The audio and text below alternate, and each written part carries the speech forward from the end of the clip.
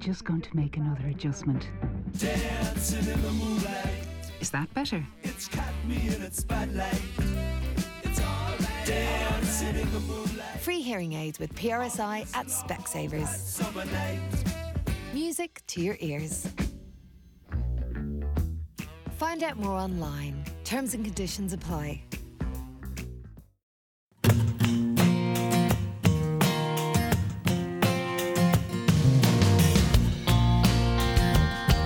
Hello there, it's Michael Lester here, and thank you indeed for joining us. Now, for almost 150 years, Knock Shrine has been a place of pilgrimage for hundreds of thousands of Irish people, and of course not to mention those from further afield. And myself, coming from the West, I know all about visits to Knock. I'm here in the West today to talk to the parish priest of Knock and the rector of Knock Shrine. We are at the Knock House Hotel, and there's Father Richard Gibbons. Richard, it's lovely to see you. Thank you very much for coming to talk to us today about Knock, and from coming here as a kid and to look at it now, the changes that you see in Knock in that spare period of time is just extraordinary. It's extraordinary, and greetings to you, Michael, and welcome to Knock, and to your listeners as well. Yeah, it is an extraordinary change. Even when I came here as a kid, you always were brought every year. There were 6 of us in the family and all of that, and you came and you remember going, not so much about the ceremonies, but going back with a stick of rock and a small little camera and all the rest of it. But even in those days, we do remember that there wasn't a huge amount here until the great James Horn came. In the 60s and 70s, and the development of the Basilica and the airport and all the rest of it. So things radically changed from the 1960s onwards because they needed to. And they look forward to the 100th anniversary of the apparition in 1979, which led to a papal visit of John Paul. So a lot of stuff had to happen in order for that to take place, you know. I suppose inevitably, like anything else in Irish society, through the past 50, 60 years, the things that I would have been familiar with back in the days, like all the street traders selling the rosary beads and the holy water and all the rest of it. That's a very changed scene, obviously, to what Knock is today. Oh, absolutely. In those days, because of the papal visit in 79, a lot of things had to change quite radically and quite quickly, not in time. You know, like we might get down to that in a few years' time, but it had to change quite radically and quickly. James Horn saw that through, but it needed to reflect the needs of the modern pilgrim, always, in each generation. And so that led to the development of the hotel here, for example. Yes. It led to the development of a space simply to get people in out of the rain and the wind that normally happens here, which led to the building of the Basilica. And that Basilica was just built. It was entitled a church shelter, believe it or not. It wasn't even given any glorious title at all until the Pope came in 79. Church shelter. Get them in out of the rain. Make sure people are covered in. But then that developed. Because, you know, people up to the modern period, up to now, people's needs and expectations are vastly different. Like, it's a world away, as you well know, with travel, modern travel, and people seeing things elsewhere and coming back with ideas. So, you know, all that had to be taken on board. Let's recap, Richard, on the origins of the apparition Knock. 1879, obviously. Happily, neither you or I were around back in those days. Yes. But just to fill people in, because everybody knows about Knock, but the actual detail of what happened that particular evening. Yeah, well, cutting a very long story short, and it was the most unusual happening. It was an ordinary evening. It was a Thursday evening, 21st of August, 1879. People bringing in the harvest, you know, coming home with the turf and getting the hay in and all the rest of it for the winter time. The evening went on like any other evening, but then it started to rain, and rain got heavier. And that evening, the parish priest's housekeeper simply went on a visit to one of our friends here, a neighbour, and saw a light at the gable end of the church. Was kind of wondering what this was about, but carried on to tell the neighbour, what do you think this is about? But then they saw the light, and they came towards the church to recognise figures at the gable end. To say they got a shock would be putting it mildly, because they all testified to this after. But the reason why we think anything happened here, now you might say, okay, a lot of people came together, it might be mass hallucination, which is the first thing that I'd say. You know, you need to kind of investigate this. You don't come out rubbing your hands, great, we've got an apparition. You know, you have to investigate this properly. So, but there were people from various different points of the village that saw this light. One of the later testimonies was from a farmer who was working in the field, and he thought the church was on fire. So he came. Now, obviously, these people weren't in contact with one another. No mobile phones, no semaphores. They weren't able to, you know, do you see the light that I see kind of thing. But they all came. And so the entire village basically turned out of this at 8 o'clock in the evening, pouring rain, and what they recognised were the figures that we see now. It lasted for roughly 2 hours. Yeah. And people like you and I would want to go up and touch. Is this real?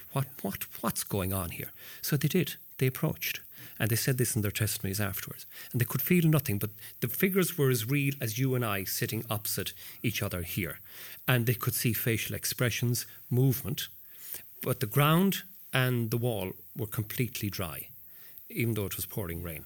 Later on, there were, through investigation and commission of inquiry that happened, there were theories about what was referred to as a magic lantern theory. Somebody was kind of, you know, perpetrating a hoax on the people. Yeah. But that wasn't sustainable, especially in those days and the technology that was available. You couldn't even do it today, believe it or not, not even in 1879.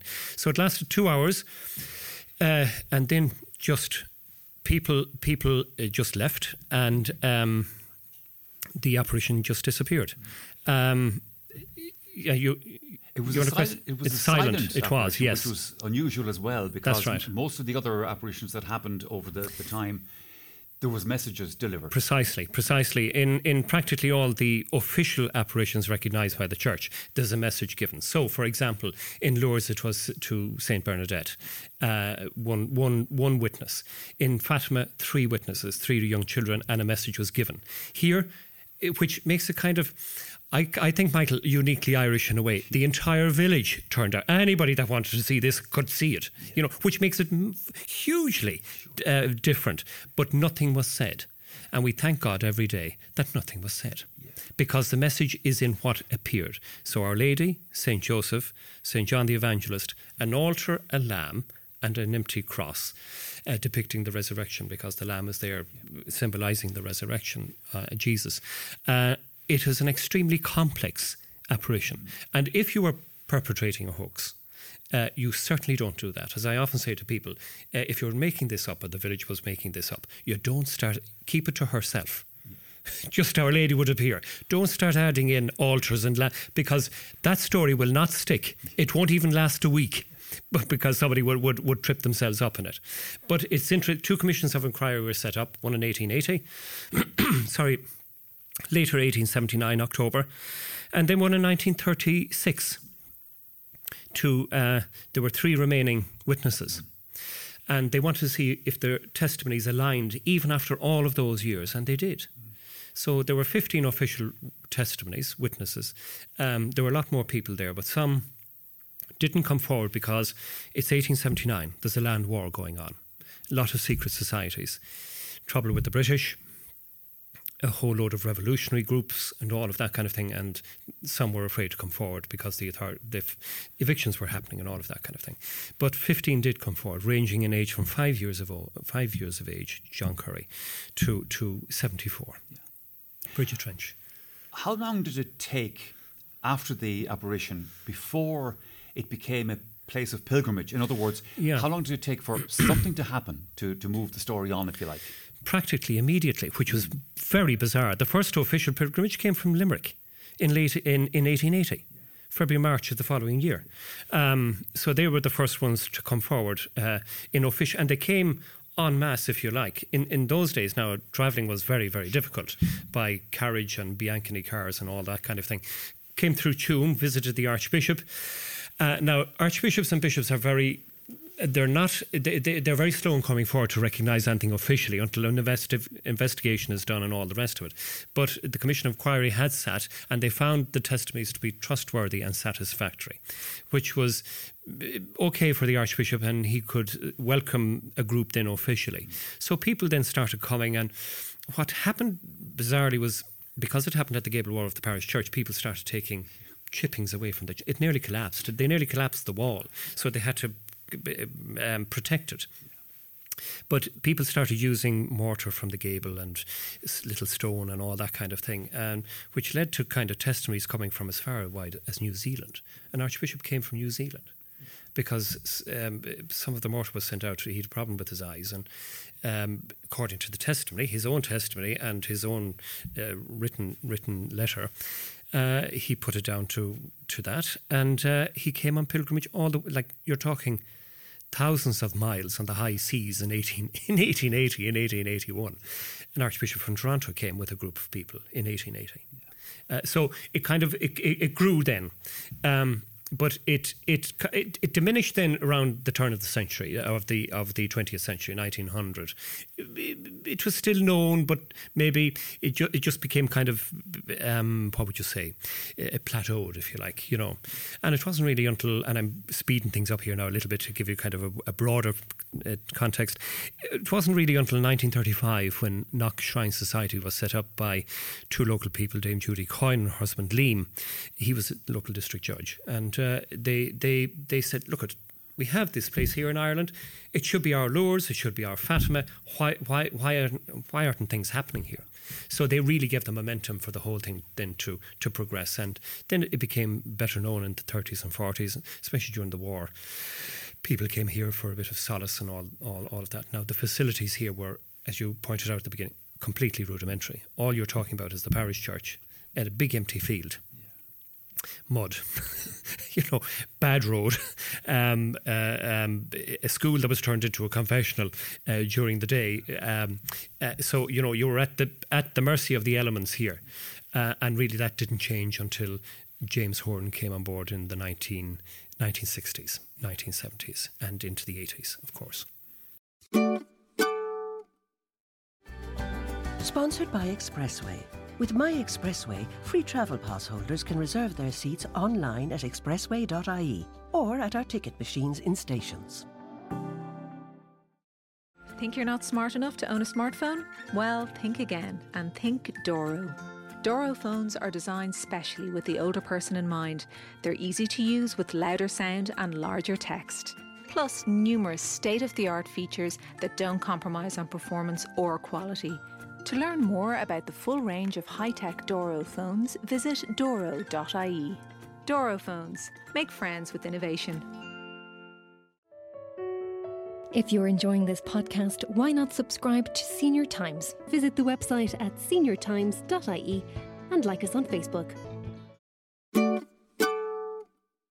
You yourself have been here roughly 20 years. Not all that time now, obviously, as the parish priest, but That's you've right. been here. I've been here 19 years, and 20 years next year. I came in 2003 as a curate. I didn't think I'd be here as long. When you come as a curate, usually my previous appointment was 3 years in Headford, and I loved that. I taught in a secondary school there, and I was in the parish. Loved it. I was 3 years. So when I was appointed to Knock, which took me a bit by surprise because nobody really wants to be appointed to Knock. It's a lot of work. It's a lot of work. So I was appointed as curate. I thought maybe 3 to 5 years again, and then moved on somewhere else. But I was 9 years with my predecessor. He died of a heart attack. He was a great guy.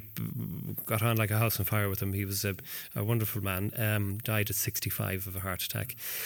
And then the Archbishop Neary appointed me as PP then and rector of the shrine just a couple of months after that. And so I'm 10 years as rector and parish priest. So we've tried to take it the next step. And we felt that it needed a little bit of re-engagement with the people of the country and elsewhere. And to show that we're here and that we're welcoming of people. It's our national shrine, so it should mean something to people, and it should kind of provide the solace and consolation and hope, and just kind of somewhere for people to go to take time out. And so we set up what we called Witness to Hope, which was a project. We surveyed everybody for the first time in the shrine's life. So parishioners, visitors, every priest in the country, every religious, anybody that wanted to tell us what it is that they like about the place and what would they like to see happen. So we developed a project, very long story short there again. It developed into 3 focuses. Number 1, they said, would you please, for God's sake, do something with the Basilica? It's a wonderful building, but it's a big barn of a building. It's mass concrete, it's cold, it's this, it's that, and we knew it ourselves anyway, you know. Number 2, you need to do something in terms of encouraging people's faith. And number 3, you need to promote the place. People need to know that you're there. It was interesting, Michael. I did an interview with a journalist after we had the Basilica refurbished, and we got in about 2016 or so, 2017. And the first comment he said, he was a young guy, late 20s, maybe 30, from Dublin, and he said, "I thought you had closed down long ago. Are you still going?" Like, and I said, that's in my own mind now, not to him. I said, "Oh God, that's the whole point. This is to get guys like this to understand, yes, we're still here. Yes, we have something to say and something to provide for people. And yes, we want to do that." But it was an interesting comment. "I thought you were closed. I thought that knock had gone. I thought you were out of because there was no connection, no perception there at all, you know. Of course, that depends on people's faith. But the project turned out to be extremely successful, Witness to Hope. That led to another one, Together in Faith, which led to the papal visit to Knock in 2018. We had to organise for that. So that was a huge project in and of itself as well. Upgrade all our technology, upgrade everything, future-proof the shrine, etc., which turned out to be fortuitous for the pandemic, because we had the technology in place for the papal visit, that all we had to do when COVID hit was switch over to our online provision, which is extraordinary. You mentioned the Pope's visit. The previous visit by a Pope, of course, was John Paul back in 1979, the anniversary, the 100th anniversary. I was here as a journalist covering that at the time. You're obviously a good bit younger than me. Were you here yourself? No, I wasn't. Yeah. I was the eldest of 6, and I was 9 at that time. Yeah. And my poor mum, all of us we were stepped down to basically. She said, "I'm not bringing 6 young children to Knock," which turned out to be a kind of a good idea for young families, because there were 450,000 people here in Knock. And again, the only thing that was here, the Basilica was here because James Horan had the foresight to build that for the anniversary and for a papal visit. There weren't really any, there was no hotel. Knock House Hotel wasn't here at the time. That came into being in 1999. And but 450,000 people, like just everywhere. You can see it from the photographs. And it was an extraordinary thing. It was the highlight of James Horan's career, really, you know, to welcome a papal visit. And he put in a huge amount of work.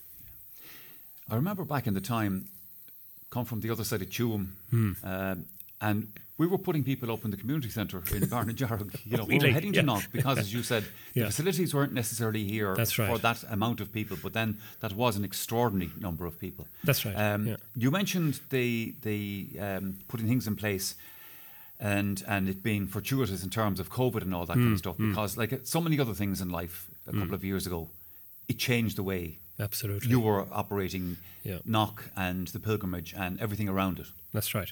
Completely changed everything, even our understanding. You know, when that hit, we only thought, like probably maybe like yourself, all right, this is for a month or two. You know, something has happened here. A virus will come in. You know, the United Nations will come in like a night on a charger. You know, and everything will be sorted out in a month or two. Little did we all know that this would be a continual thing for 2 years. So how do we engage with people? How do we not fall back into the doldrums in terms of, you know, not being there for people? So that was very strong with us here. But like I say, we had the technology in place for the papal visit in 2018. So all our cameras, technology were kind of broadcast quality, which was, you know, a godsend to us. So then we just went online. And nobody was coming here, obviously. So we engaged with people online. We broadcast 2 masses every day, 12 and half 7, rosary at 7 o'clock. And I tell you, Michael, that whole thing took off. Like we couldn't believe. So we said, okay, there were people, because we got the numbers. Now, there was nobody in front of me when I was saying Mass. You know, and it's very hard to preach to no one, except poor Una, who was the director of music, listening to us every day of the week. But we kept it short. It actually focused your mind in terms of you have a message to communicate. Do it shortly, sharply and hit the point. Because people, it's like channel hopping. They move on, or they, if you're rambling on, they're not going to listen to you.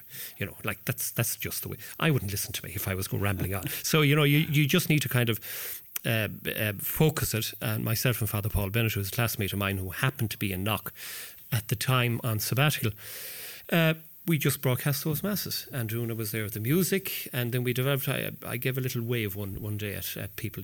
Thanks for it's just something spontaneous that took off. And we got emails the following day, we're waving back at you. I have one funny little story. I waved one day and I just said, look, thank you very much for waving back. And I see now, some of you there, you're not waving back now, but look, you do. People emails the following day, how can you see us? Have you got spyware? And I had to go on the following day and say, look, I can't see anyone. This is only a gesture. But that really took off, and we were getting emails from anywhere from Anchorage in Alaska to Ho Chi Minh City, believe it or not, and so all over the world. And that has kept with us. Before COVID, we had about 2% engagement online. That shot up to about 100% because of engagement and people tuning in from all over the world, and it has remained now at about 35%, which is just goes to show you that we have a congregation there that we have to look after too. So it's an extraordinary time. You did an interview a couple of years ago, and a quote that you said to the lady that was interviewing you that stuck in my mind. You said, the church in Ireland is at rock bottom. What did you mean exactly? Well, at that time, even today, and that's kind of, you can see it echoing. What I meant at that time was that there seemed to be a palpable disengagement with the church, especially with young people and younger people and young families. And you could see that resonating here too at the shrine. Like a lot of people come. Before COVID, we were roughly over 1 million people visit here every year. After COVID, I don't know how. This is the first full season really that we're back, but you can still see it. What I meant at that time was that there seems to be a completely a disengagement, and that we seem to be at rock bottom in terms of the fact that we seem to be flailing around and not knowing what to do. And I certainly felt that at the time.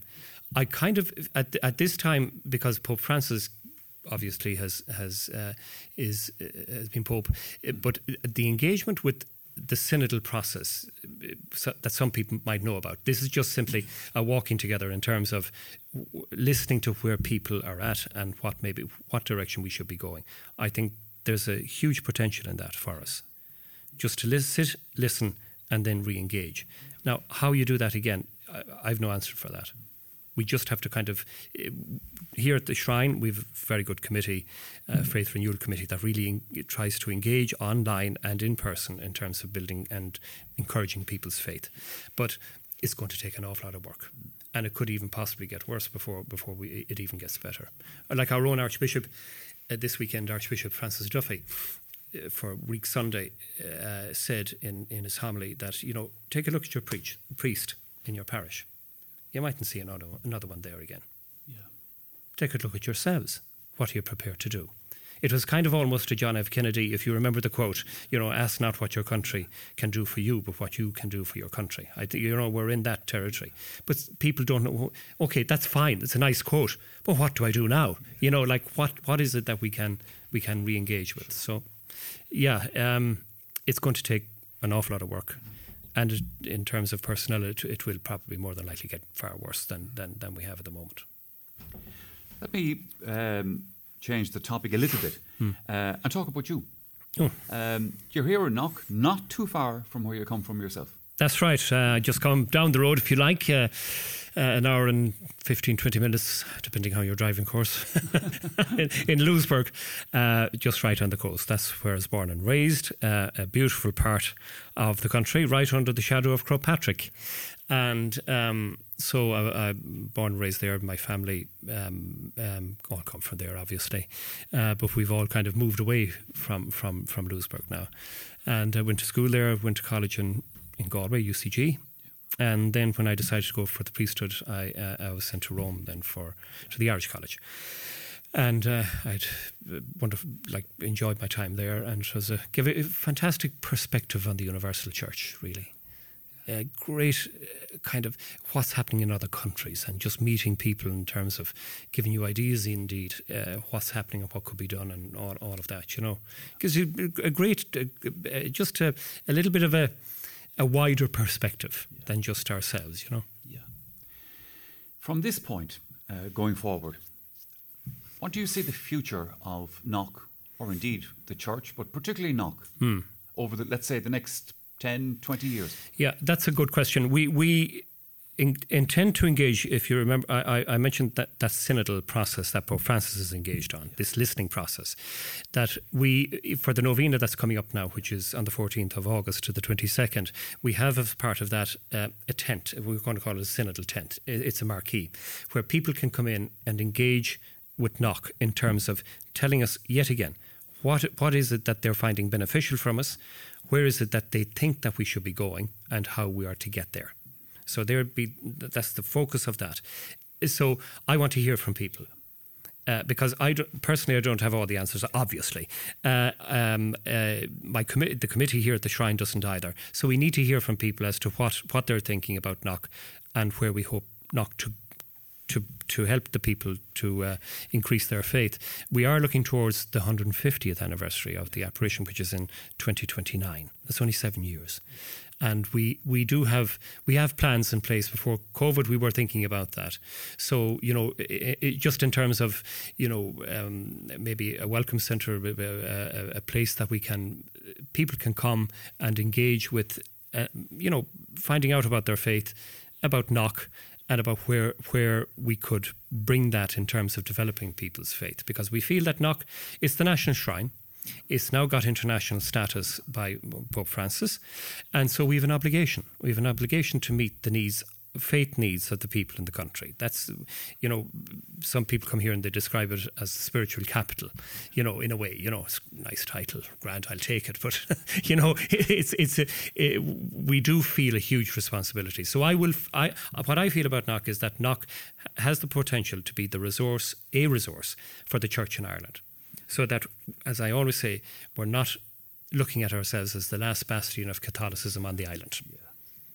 We don't look at that, Like somebody, actually, I give you a little bit of an analogy. Somebody said to me recently, a couple of years ago in America, said, you feel, how's the church in Ireland? And I told him, and he said, oh God, if he's that, like you're in Dunkirk and you're about to be evacuated. I said, oh, right. I said, that's an interesting perspective. And I thought to myself, I said, I feel like we're Normandy and we're about to move inland. It all depends on how you look at it. We see Knock as a resource, and that resource needs to be filtered out. And even for yourself, Michael, coming from the GA perspective, you have these centres of excellence for the GA around the place, to kind of to make as much of the game as you possibly can, and to see how it can develop. That's how we see Knock. Are you looking forward to the challenge? I am, absolutely. I'm looking forward to the 150th. Yeah. I've 10 years now done as parish priest and rector. That has just flown. That's just, and there hasn't been a dull moment here, I have to say. Not a dull moment, even with the Witness to Hope, Together in Faith, papal visit, the all of these things, encouraging flights from New York and Boston, which we did before COVID, through Knock Airport, which we still see as a potential. We have an airport, we're going to use it, and it's a wonderful piece of infrastructure. And then developing the structures and the facilities here, like, for example, this hotel, Knockhouse Hotel, we use that. St. Mary's across the road. There are possibilities for people to come here, to stay here, spend time. Not like in the past when you or I would come here. It was a day job. You were ramming everything into it. You were exhausted. By the time you got home, you were oh my God, it's a marathon.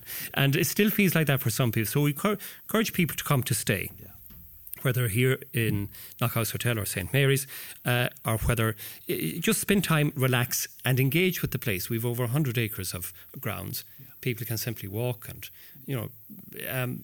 just sort of connect with what we have going on here, Father Richard, it's been fantastic to talk to you.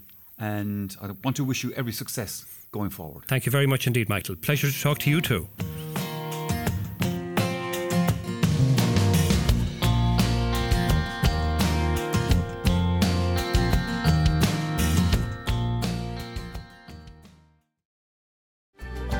Sponsored by Expressway. With My Expressway, free travel pass holders can reserve their seats online at expressway.ie or at our ticket machines in stations.